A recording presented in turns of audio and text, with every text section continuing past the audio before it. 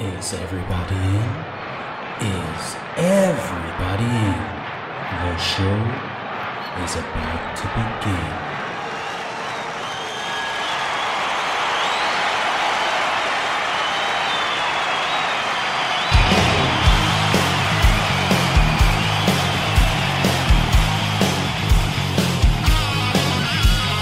Welcome to the podcast, concerts that made us, interviews and stories, tales from the bus. We love taking you back to when it all went down. The greatest live shows and the cheering crowd sound. It's concerts that made us, concertsthatmadeus.com.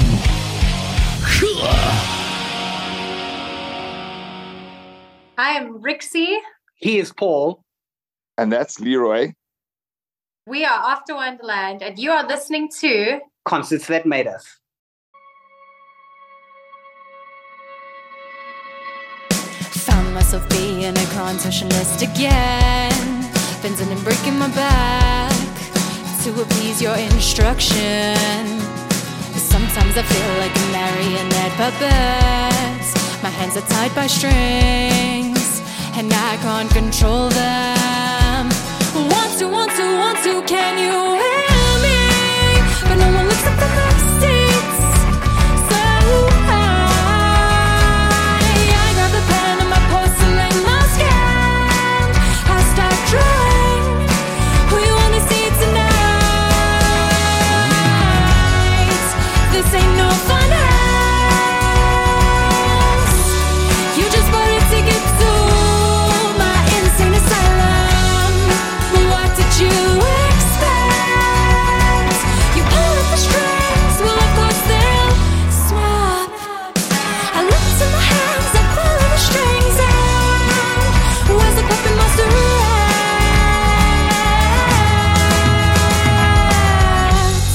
Can you understand my bewilderment when I look up ahead and see nothing?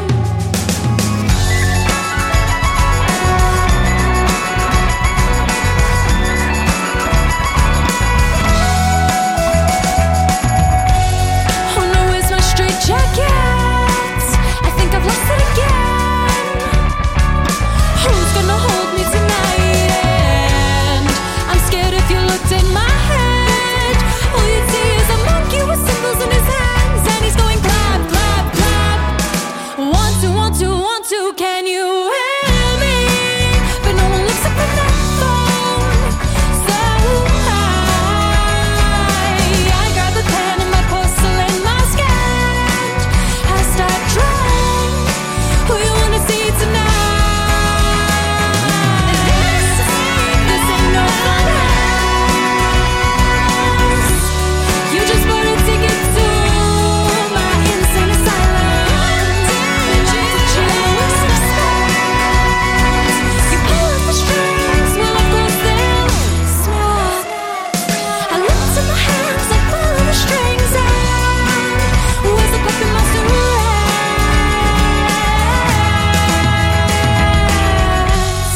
Can you understand my bewilderment when I look up ahead and see nothing but my own reflection? Leroy, Rixie, and Paul, you're very welcome to Concerts That Made Us. Thank you for having us. Thank you for having us. I'm looking forward to diving into your music now, I have to say. So you guys released Straight Jacket on the 15th of August. What can you tell us about it? So Straight Jacket is sort of an idea that came from an inside joke, and it just turned into this weirdly awesome, I think, musical piece that we all sort of put our brains into. There is something about a monkey clapping his hands or something I've heard. Yes, so so I sort of had this inside joke with myself, as one does, when my boyfriend and I just started seeing each other. He would always think I was being philosophical when I was looking into the distance and be like, oh, what's on your mind? And, like sometimes you're actually just looking off into the distance. So my inside joke was, oh no, there's just a monkey in there clapping his little hands away. And at some point, I thought that would be really funny to write into a song. And when I started with the sort of lyrical ideas for Straight Jackets, where I wanted to sort of talk about, not being this like puppet on strings and like, conforming to society or doing what you think other people want you to do. It just, I think, worked itself into the song in a really cool kind of way. Right, right. And what was the recording process like then? You went back to some original live recordings and added new parts, I believe. Well, we're lucky enough that we have a good friend that has like a nice studio for pre-production ideas, so we'd taken some things in there before that we try to get some ideas going and see what we can make from them. So we essentially started with that pre-production idea. And then when we decided that was going to be a single that we were going to release, we then obviously went to like a more fully fleshed studio, let me say. And some of the tracks that we had made in the pre-production ideas landed up being permanent fixtures in the properly produced song, if I can say it like that. Yeah, it's cool. There's actually a little snippet of us all clapping our hands. Yeah, in fact, in there. I think my whole bass part was actually still just the pre-production idea that was just dropped into the real thing, So yeah, it was cool to see something that started as an idea end up as a fully fledged product without having too much overthinking. I think we sometimes lose something along the way in the overthinking. If you could make that happen for every release now, you'd be, in heaven. Yeah, and actually that is part of our idea moving forward with our releases. The idea is to go to this pre-production studio where there's time and like a safe space to be creative, and not judge yourself or your band members too harshly. And then when we finally take that to the proper studio, hopefully see what carries over. And I think the more that carries over, the more honest the release is, if that makes sense. True, yeah. And typically when you guys are working on new music, then what does that look like? Is it a totally collaborative effort, or do one of you guys like handle the lyrics and bring it to the rest? I think I would like to say it's almost fully collaborative, because I think I'm lucky in the sense that I'm with, these other musicians that have these really cool parts that they bring to the band that fit in with lyrics that I've already had, sitting in a backlog of lyrics that I just have sitting somewhere with something that I need to do something with. So I think we all, bring something forward where it starts off as like one sort of weak thing, but like together they all become stronger and better. So it's a really cool creative space, I think, for all of us. Greater than the sum of their parts is the saying that I am fond of. I like it. And for me, who joined the band like a little bit after things had gotten going, like Rixie had already written some songs and she wanted to do something with these songs. So for me as a member who joined later, I was joining and these songs were already written. And from there, we kind of added our bits to these existing songs. And that was like a good platform to get us started. But I think as we go further past the songs that were pre-ideated, let me say, as we go further past those songs, they become more and more collaborative with every release. So I think it's a learning curve. Some parts are better than others. Exactly. Your parts are the weakest. Thank you for agreeing. I'd love to let the listeners know the history of the band, the short history, I suppose. It's only been since 2021, but what's the story behind the band? How did you guys all come together? Paul, do you want to answer that question? I can give my spin on it, sure. So I knew Leroy for a long time from music shops and fellow bands and just the general music scene. And Rixie I'd never known, but I actually played with a band that had her, what's Lisa to you? Your aunt? Sister-in-law.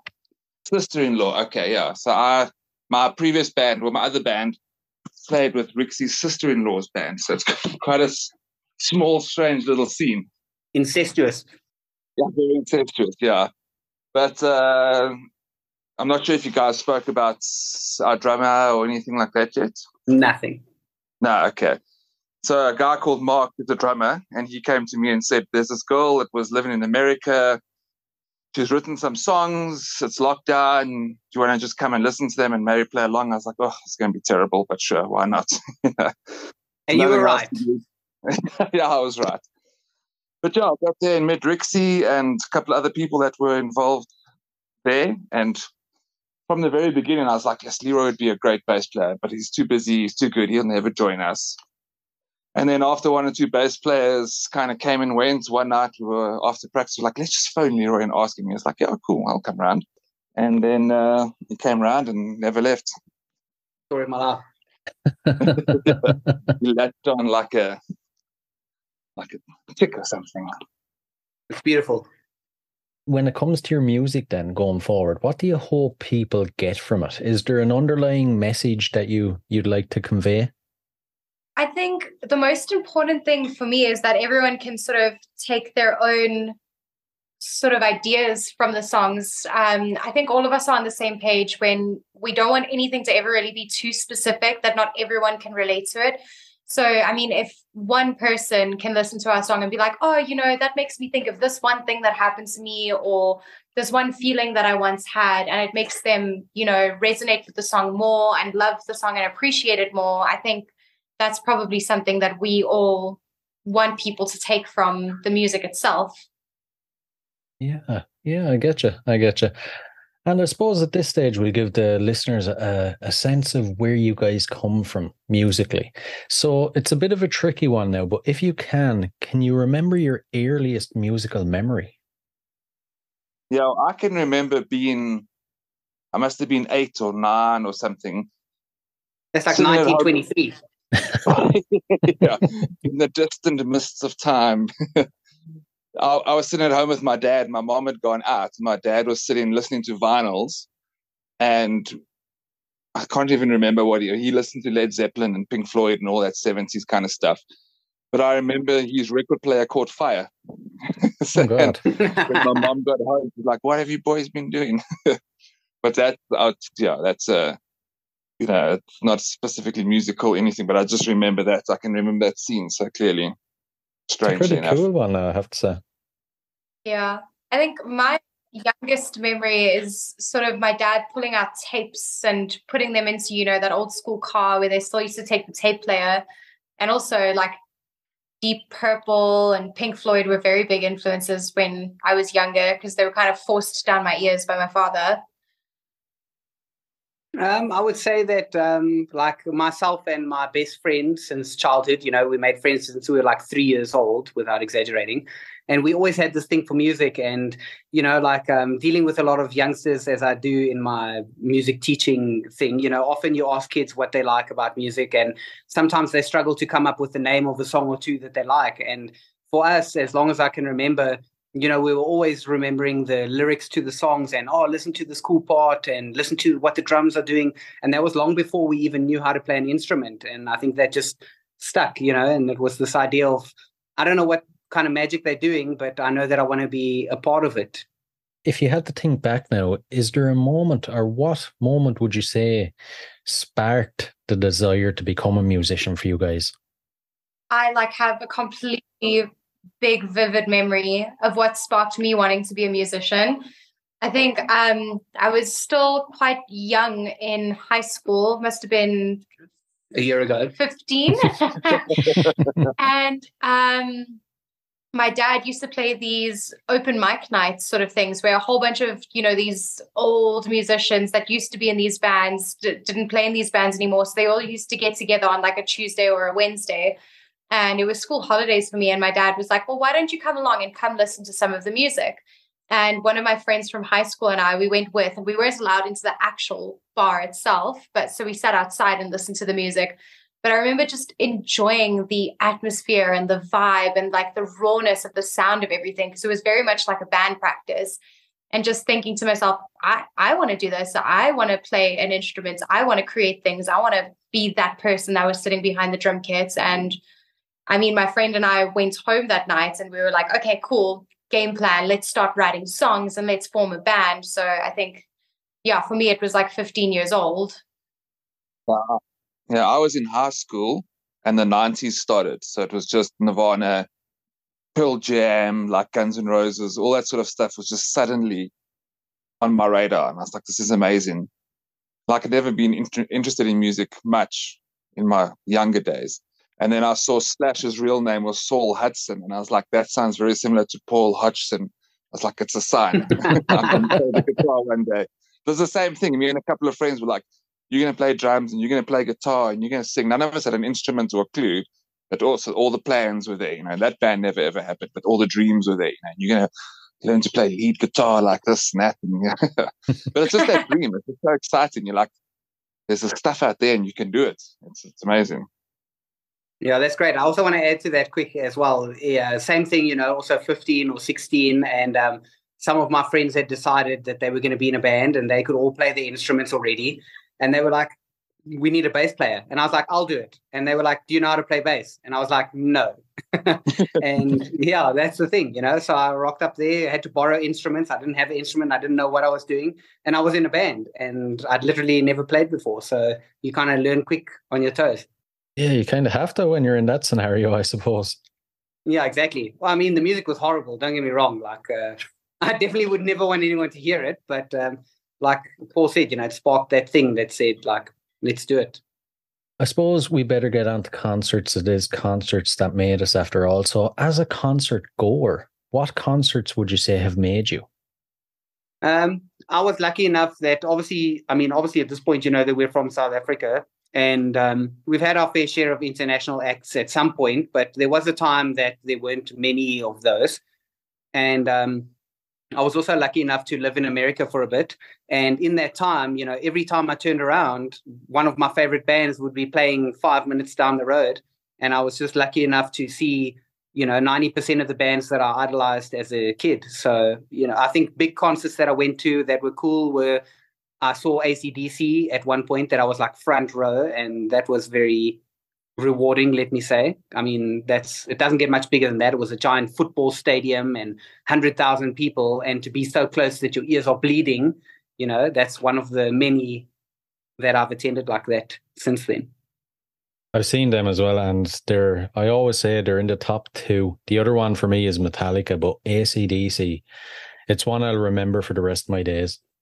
Yeah, it was a show indeed. Yeah, I did see Metallica. In fact, Paul played a show where his other band was on the lineup with Metallica as well. Hey, Paul, am I wrong? Yeah, so I've actually been pretty lucky to have toured the world basically and played with amazing bands. But Metallica came to South Africa and all the local bands were lined up opening for them and doing that stuff. And then someone came to us and said, you can either play at 1 o'clock in the afternoon or 12 in the afternoon, whatever, when everyone's still coming into the stadium, or you can play after Metallica. And we were like, we'll play after Metallica. And everyone's like, you mad? No one's going to stick around. That's brave. Yeah. Yeah. They're like, who's going to watch the band after Metallica? That's so dumb. And our band at that point had a bit of a hit on radio. So there was a bit of a buzz and stuff. But we got such great press from it. We got more press from doing that than if we had played right in the beginning of the day. And we got to do 3 shows with Metallica. So, I mean, I watched Metallica from backstage for 3 nights in a row, sat with a monitor engineer, met the band briefly. So it was quite an experience. It was actually really, really cool. And when we played after them, some people did stay. I mean, 40,000 people were in the stadium, like, you know, 35,203 left and the rest stayed. So it was still great, you know. Yeah. But we also toured with Snow Patrol, who I wasn't a big fan, but we got this tour with them and they're also playing big stadiums.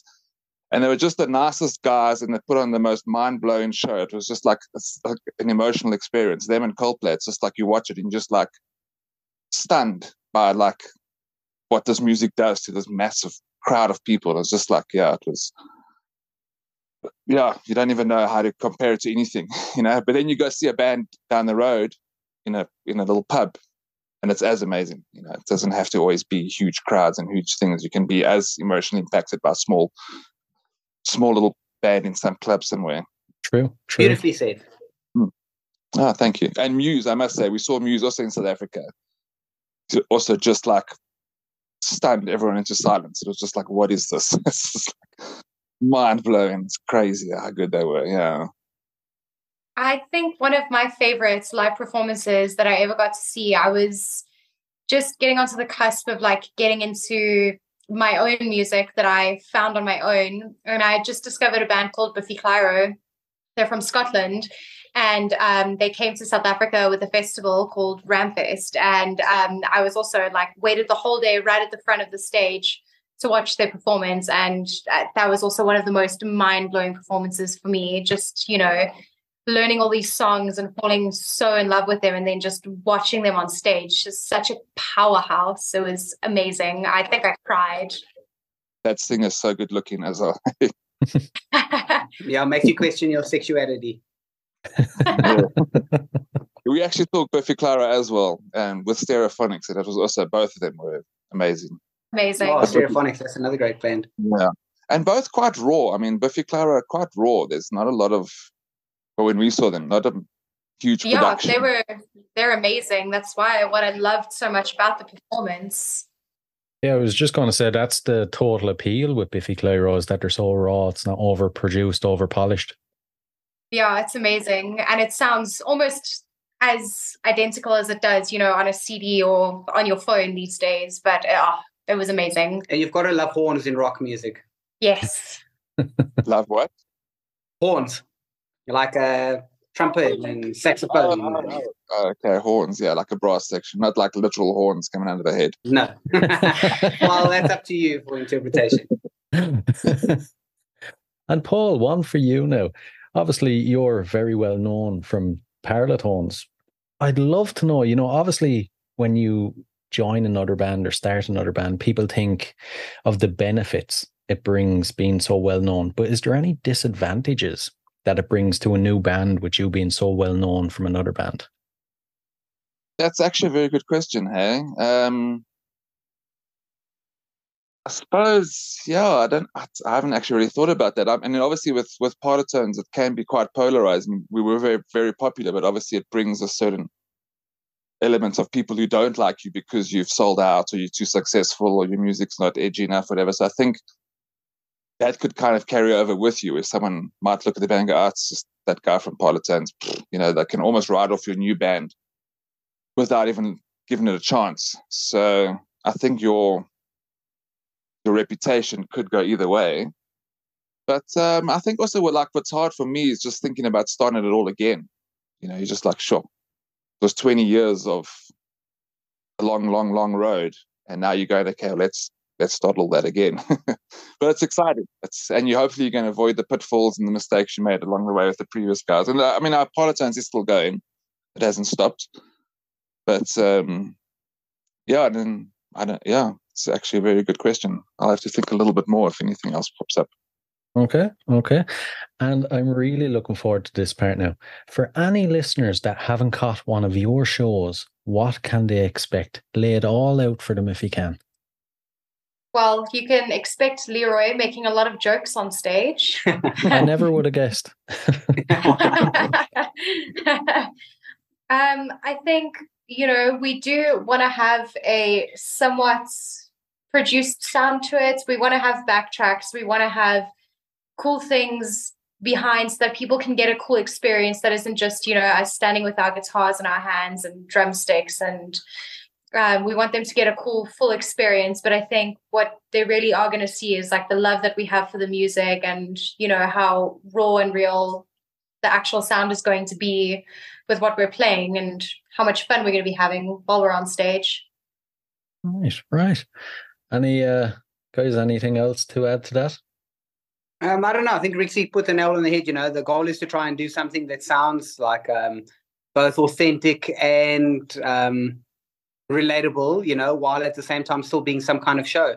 But we've been without a drummer for a bit, and we've booked our first show in like a year in the next week. So it's also exciting for us. We don't really know what to expect from ourselves yet, but we're looking forward to growing into the space that we're envisioning.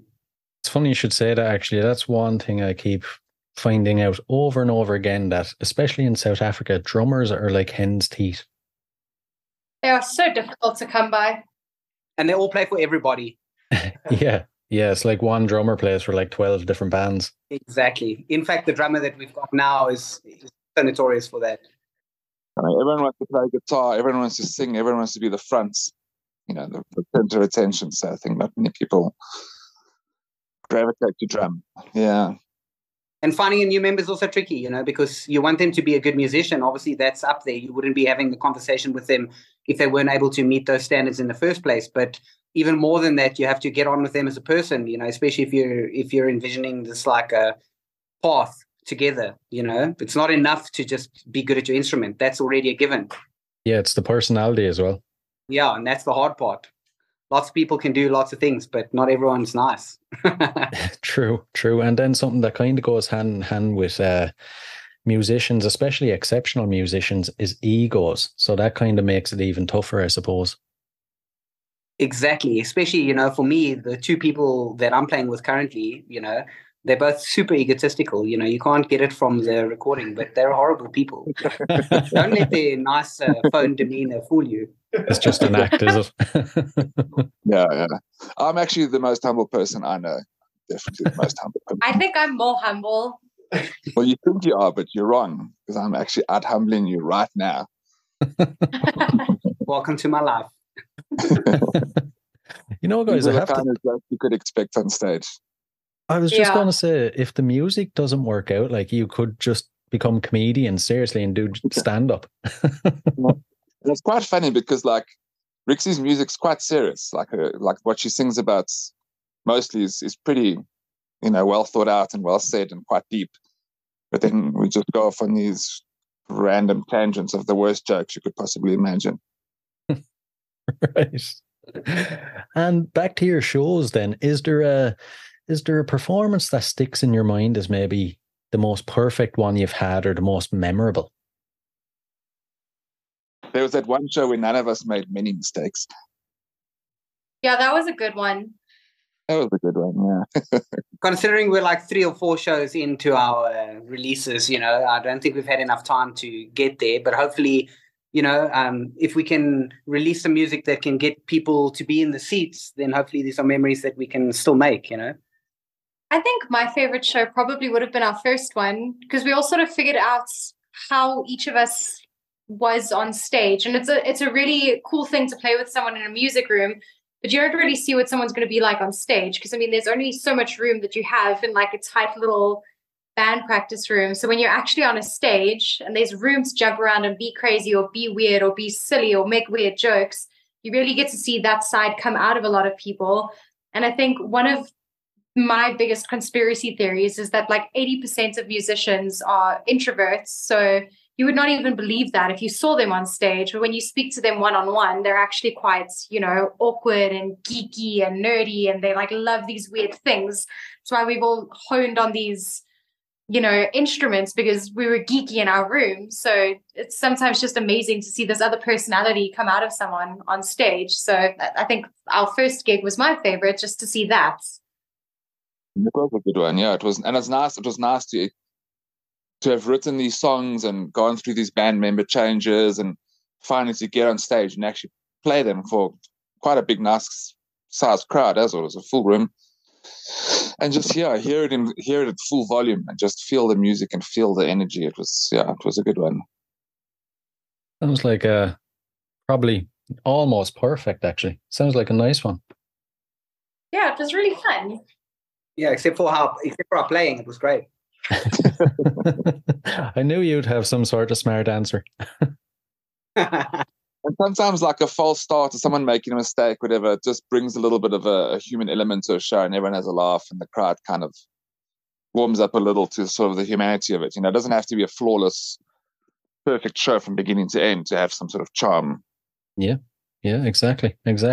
And I always say you have to have the good with the bad. So for this one now, you can use any gig throughout your entire careers. But is there one that sticks out as the worst, and how did you deal with it? That's a tough one. If I just think back to some of the harmonies I attempted to sing, then all of them. But yeah, exactly.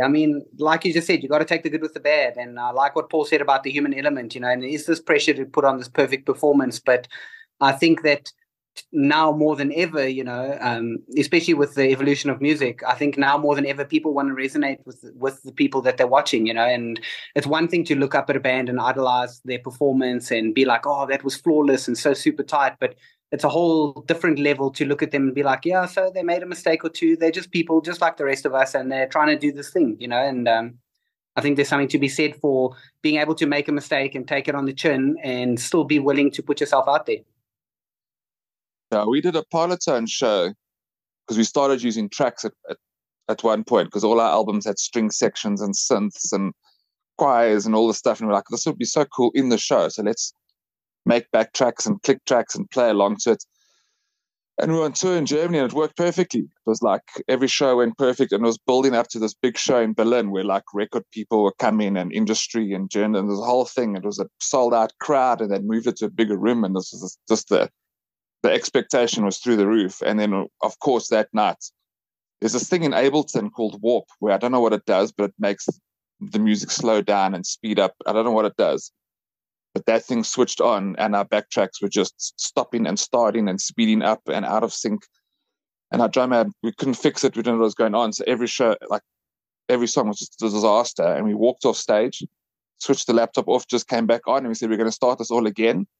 And we just played with no tracks or anything. And it turned out to be cool. But I mean, like what a nightmare, you're trying to impress these people, and they've come to see this big new band and blah, blah, blah. And you just look like a bunch of fools because you can't get your laptop to play.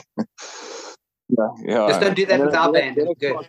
Doubts on there, like, oh, well, they're just playing to backtracks, and their backtracks don't work, and they don't know what to do. So we just said, start the whole show again, and we're just going to play raw and live. And yeah, so it was that's something you remember for a long time. Yeah, I could imagine. Sounds like something that had happened to Motley Crue or something nowadays.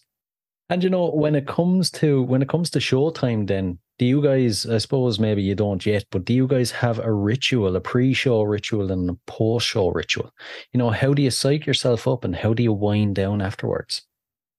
I mean, I can't think of anything more scary than playing like Stone Cold Sober. I know that's the new rock and roll thing, but I mean, you at least want a shot of tequila or something like that to take the edge off, so that's maybe pre-game. And then post-game is when you realize that you maybe had one too many before you started. So regret. Pre-game tequila, post-game regret. There's a bit of a fine line. Like you need one or two drinks just to, like you said, take the edge off. But if it goes too much, then it's also not great. And I think after a show, it's not the time to dissect what went wrong and who did what, and like address the mistakes the next day. I don't think that when you come off stage and maybe something went wrong or someone made a mistake or whatever, don't address it then. It was you, Paul. It was you. It's always me. I can never get that one intro right. I don't know how to count to 3. Exactly. We have one intro that he always does. I don't know why. We'll get there. Maybe we must put it in the backtracks. And, it's a big commitment being in a band. How do you guys balance your personal lives with the demands of being in a band? I think we're all fortunate enough that we have partners that are really understanding. We all have our own lives, and, it's first priority to be with your family. But I think we all have loving and supportive partners that are understanding that if we do need to spend, a couple of nights away, they aren't going to hold it against us. So it's just finding the balance of, when we need to be practicing, we make the time to practice, but also if there's family stuff that needs to happen, then that takes first priority. Yeah. And, your music then, I'm sure it very rarely happens now, but how would you handle criticism or negative feedback? Just don't listen to them. They're haters.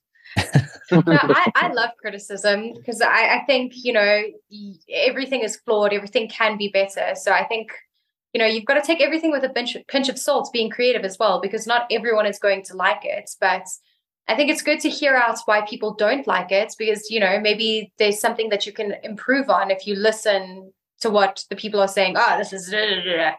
If you listen to it and there's actually some value to what they're saying, sometimes it can help you improve your art and your skill. Yeah, and I think if you're in a position that you ever think you have nothing new to learn or know where to grow, then you've already lost. You should never lose that willingness to evolve or learn. All criticism is constructive criticism, even if it's not put in the right way. True, yeah. And as a band then, how would you guys like to evolve? What would After Wonderland be like in, say, 5 years' time? Now we're all going to be silent because we're trying not to think so far ahead. I don't know. I think better production, better songwriting. I think better everything. And yeah, that goes back to what I was saying. Like, there has to be room for improvement, I would like to see a more varied approach to the tone of the songs, which is something that we have already with our next release that we have planned. It's kind of from left field, so it's really different. And I like the idea of not being stuck in one kind of sound. And I think one of the best things that we have going for us is that there is space for our songs to have different tones and personalities. And I think not all bands have that same benefit. Some bands are kind of locked into what they're releasing, and they're scared that if they don't release something that sounds like what people are going to expect from them, then they're going to take a step in the wrong direction. Whereas for us, I feel like every step is the right direction as long as we're taking steps. So it's a good one. I like it. And consistent growth. I think if each song's a little better than the next, a little bit better recorded, each show, a few more people, better performance, just like a consistent, steady growth. Exactly. Yeah, that's manageable. Yeah, you can take each step in its stride. You're not suddenly going from 20 people to 20,000 people. You completely, because as it goes, you get better at all those little steps. You're not suddenly thrown into the deep end. Yeah, I would love it if in 5 years' time we sounded like we had 10 years experience. That's good.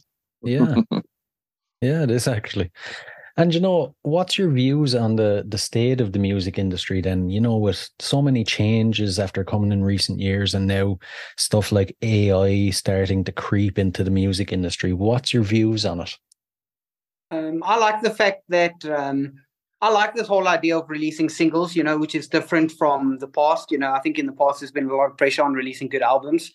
And I think the way that people consume music right now makes a single almost more attractive than an album, and I think there's freedom in that. You're not locked into 10 songs that are trying to fit together. You can take a step and try and release something new, and if it doesn't work, you can just change your path for your next single. But when you release an album, you're 10 songs in a direction already. You don't get to take one step at a time. So as much as we all love albums that have some element of cohesion, there is a certain aspect of freedom that comes from releasing singles. And I don't know, like AI, that's great. I think that people shouldn't look at it as this all-consuming factor. It's just another tool at our disposal. People had the same thing when we spoke about running tracks with a live show, but Queen ran tracks with their live show in the 70s already, and MIDI changed certain things in the 80s, pre-programmed sounds and that sort of thing. And every time there's this evolution, there's always people that are saying, oh, this evolution is going to take away from what an artist can create, but it's not true. It's just another tool in the toolbox. It's not going to replace us. It's just going to be one more thing that we have at our disposal. True, yeah. And just back to the releasing singles, then you said, would you feel like there's an awful lot more pressure then on an artist these days to constantly be releasing something new? And would you be afraid of getting into the cycle of just endless single after single after single?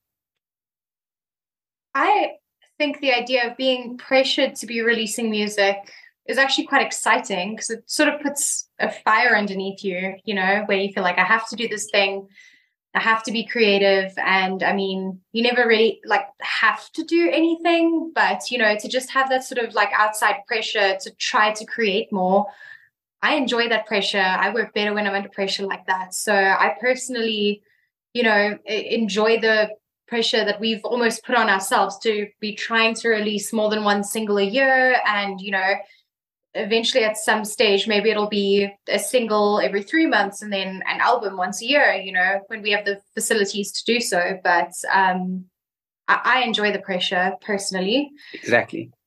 I don't do anything until the last minute anyway. So the quicker that last minute pressure comes around, the more inspired I am. Right, right. And Paul, as the elder statesman of the band, then how do you feel about it? You said it. Yeah. It's. I think also when you're recording an album, you're stretching your creativity and your energy over this big project, and it's like, okay, well, this song, you run out of time, wrap it up, move on to the next one, and maybe you're not finished with it. Later you think, oh, we should have done this with that song, but it's like, okay, we got to finish the next one. Whereas if you focusing on one, doing everything as best you can, and then going, cool, it's done, put it aside. Okay, now the next song we're going to bring in nylon string guitars and whatever. You can focus on the next thing and do that as well as you can. Yeah, it's an album itself, as much as I miss it, I think it's not really a format that most people listen to. Everyone's just making Spotify playlists and streaming things off YouTube and watching it on their phone and whatever. The art of the album was like making each song flow into the next with little sound things, but that's I don't know if that'll ever come back as much as I miss it, but I like it. I like doing one song at a time. But then maybe you could always, I know like the Smiths and everyone used to release a bunch of singles and then compile them into an album at some point. So we could always do the same thing. At some point you go like, well, these 10 songs can now be compiled as an album with one new song we've written or something like that. And that's what's actually nice. You can actually just do whatever you want. With music, there's no rules. It's not like a sports game where you can't just bring an extra player on in the Soccer World Cup or something. It's like with music, no one can tell you what to do. You do whatever you want. Yeah, the opportunities are endless. The more rules you break, the better it actually is. Yeah, exactly. Yeah, everybody loves a bit of rebellion. Exactly. That's why we all became musicians, so we could rebel. I like it. And I suppose before we dive into the last couple of questions then, future plans that are set in stone, any gigs, music, anything you can tell us that's on the horizon? I think with us just finding a drummer now, literally a week ago. So tomorrow is our second rehearsal with him. So, live shows are up there. We've been focusing on trying to come up with good material that gives us like a release plan, as it were. But it's exciting to have a full-fledged band again and try and get into this show aspect. But I'd say the only thing that's set in stone is try and get a fully fledged live show in place, which is what we're currently working on. And then try and not lose momentum with the releases, try and keep them coming and stay relevant, I guess. I think we definitely will have a third release out before the end of the year. Definitely. And the one gig that we definitely have set in stone right now is actually next week, Friday, which we're all really nervous about, but also very excited for. So we kind of said yes to the gig before we actually had another member, but that comes back to that idea of pressure and lighting the fire. If we kept delaying it and saying one day we'll get this other member and we'll get a show together, then I don't know if it would happen. But agreeing to play a show and then being like, okay, well, now we don't have a choice, we have to make it happen. That's that fire under your butt that you want lit. I'll definitely be putting new strings on my guitar. That's it's about 2.5 years that they like covered in rust, and I'll get tetanus if I pick up that thing again. Right. We'll dive into the last few. So as I mentioned at the start, these are a couple of random odd music questions, but I'm intrigued to see your answers. So if you could see any performer from history in concert for one night only, who would it be? The living ones, the alive ones. The dead ones, they're not going to put on much of a show. So, any artist alive or dead, I choose alive. I thought there was a band called The Living Ones. That's so did I. I was like, why haven't I heard of them? I haven't heard of them before. I think I'd love to see Wilco. Yeah, that's a good one. Wilco Radio. I'd love to see Nothing But Thieves. That's a good one. Also a good one.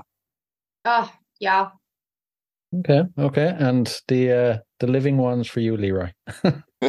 Yeah, exactly that. I don't know, I have eclectic taste. My playlist kind of jumps around, so whenever someone puts pressure to like name an artist or whatever, I feel kind of hard done by, because I couldn't imagine life with without any of them, and there's not one specific one. I like them all. I like the flavor that variety brings. Bring me the horizon. Yeah, okay, bring me the horizon. I take my answer back. Bring me the horizon. That's what I want to see. There we go.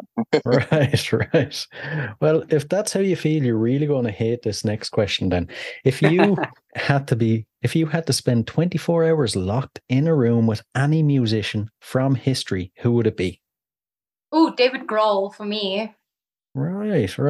I feel like you would have so many cool stories. Definitely. That's a good one. Paul, what do you say? Give me time to think here, bro. Sure, I must have my brain spinning. I'm trying to think who would be interesting or entertaining.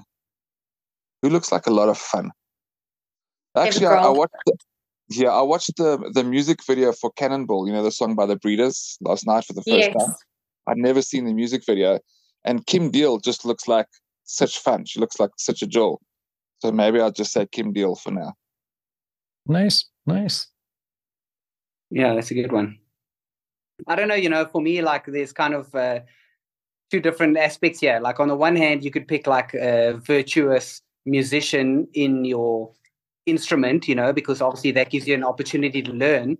But I guess, the thing for me has always been like the instrument has always just been a tool to get a song across, So as much as I'd love to say some fancy Victor Wooten bass player or some crazy stuff like that for the sake of learning, and enhancing your skill, I think I would be even more interested to sit with someone who was notorious for writing good songs. Like what about someone like Max Martin? Does he count as a musician?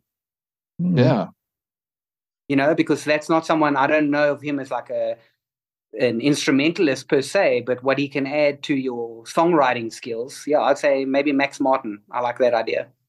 Good one. Thinking outside the box. I like it. And the final one. So now this is almost impossible. So I've been told anyway. But what song would appear on the soundtrack to your life? Oh, I already know mine. Mine would be that we're gonna take your mama out on my Sisters. Yes. Very That's a good upbeat. I like it. Yeah, very good. I don't know. I'd maybe say something like maybe something from The Offspring, believe it or not, like The Meaning of Life from The Offspring. I know that's a random one. Or Smash, that's rebellion at its finest. Yeah, true. Good ones. I would take something from Manchester Orchestra. Maybe Simple Math. Ooh, Simple Math. Yes, that's the song. Not for any lyrical specifics or anything, just because the song is like perfect. One of the greatest, yeah. I have to agree on that. Yeah, and in fact, Paul got me on that song, and it's one of the best I've ever heard. It's up there. Oh, no, wait, maybe Rixie. I don't know. They're both Manchester Orchestra fans. I don't know what to say. They hounded me. Back to that question about one of the best concerts you've ever seen. I saw Manchester Orchestra on the beach, on Pensacola Beach in Florida. And it was also so good. I wish I'd known it better when I saw them. Oh, man. Right. Guys, it's been an absolute blast now. Thanks for giving us some insights into your music. And personally, I can't wait to see where you go next. Thanks for having us, Ryan. I hope that we have a similar chat in the future when we release our next song, which will also be really out there. So something different. And I hope that inspires you to want to talk to us again. History in the parking lot, how my hand beneath the bar. Oh, I thought we'd go far.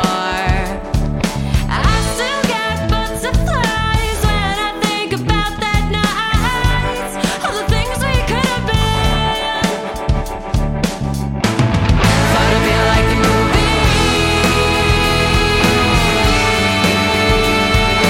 Wake up and get enough of me. But it's all like a bad dream. I've always been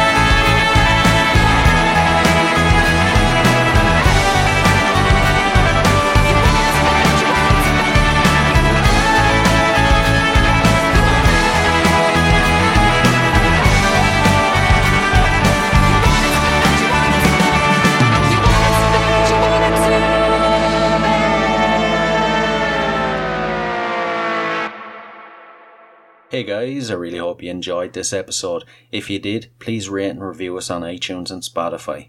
And if you're interested in signing up to Band Builder Academy, use the link in the show notes below and enter the code CONCERTS and you'll receive 10% off. So, until next time, keep rocking.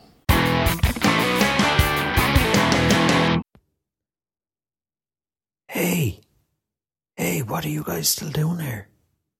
The show's over. It's over. You can go home. Go on. We'll see you next time. We'll be here. Bye.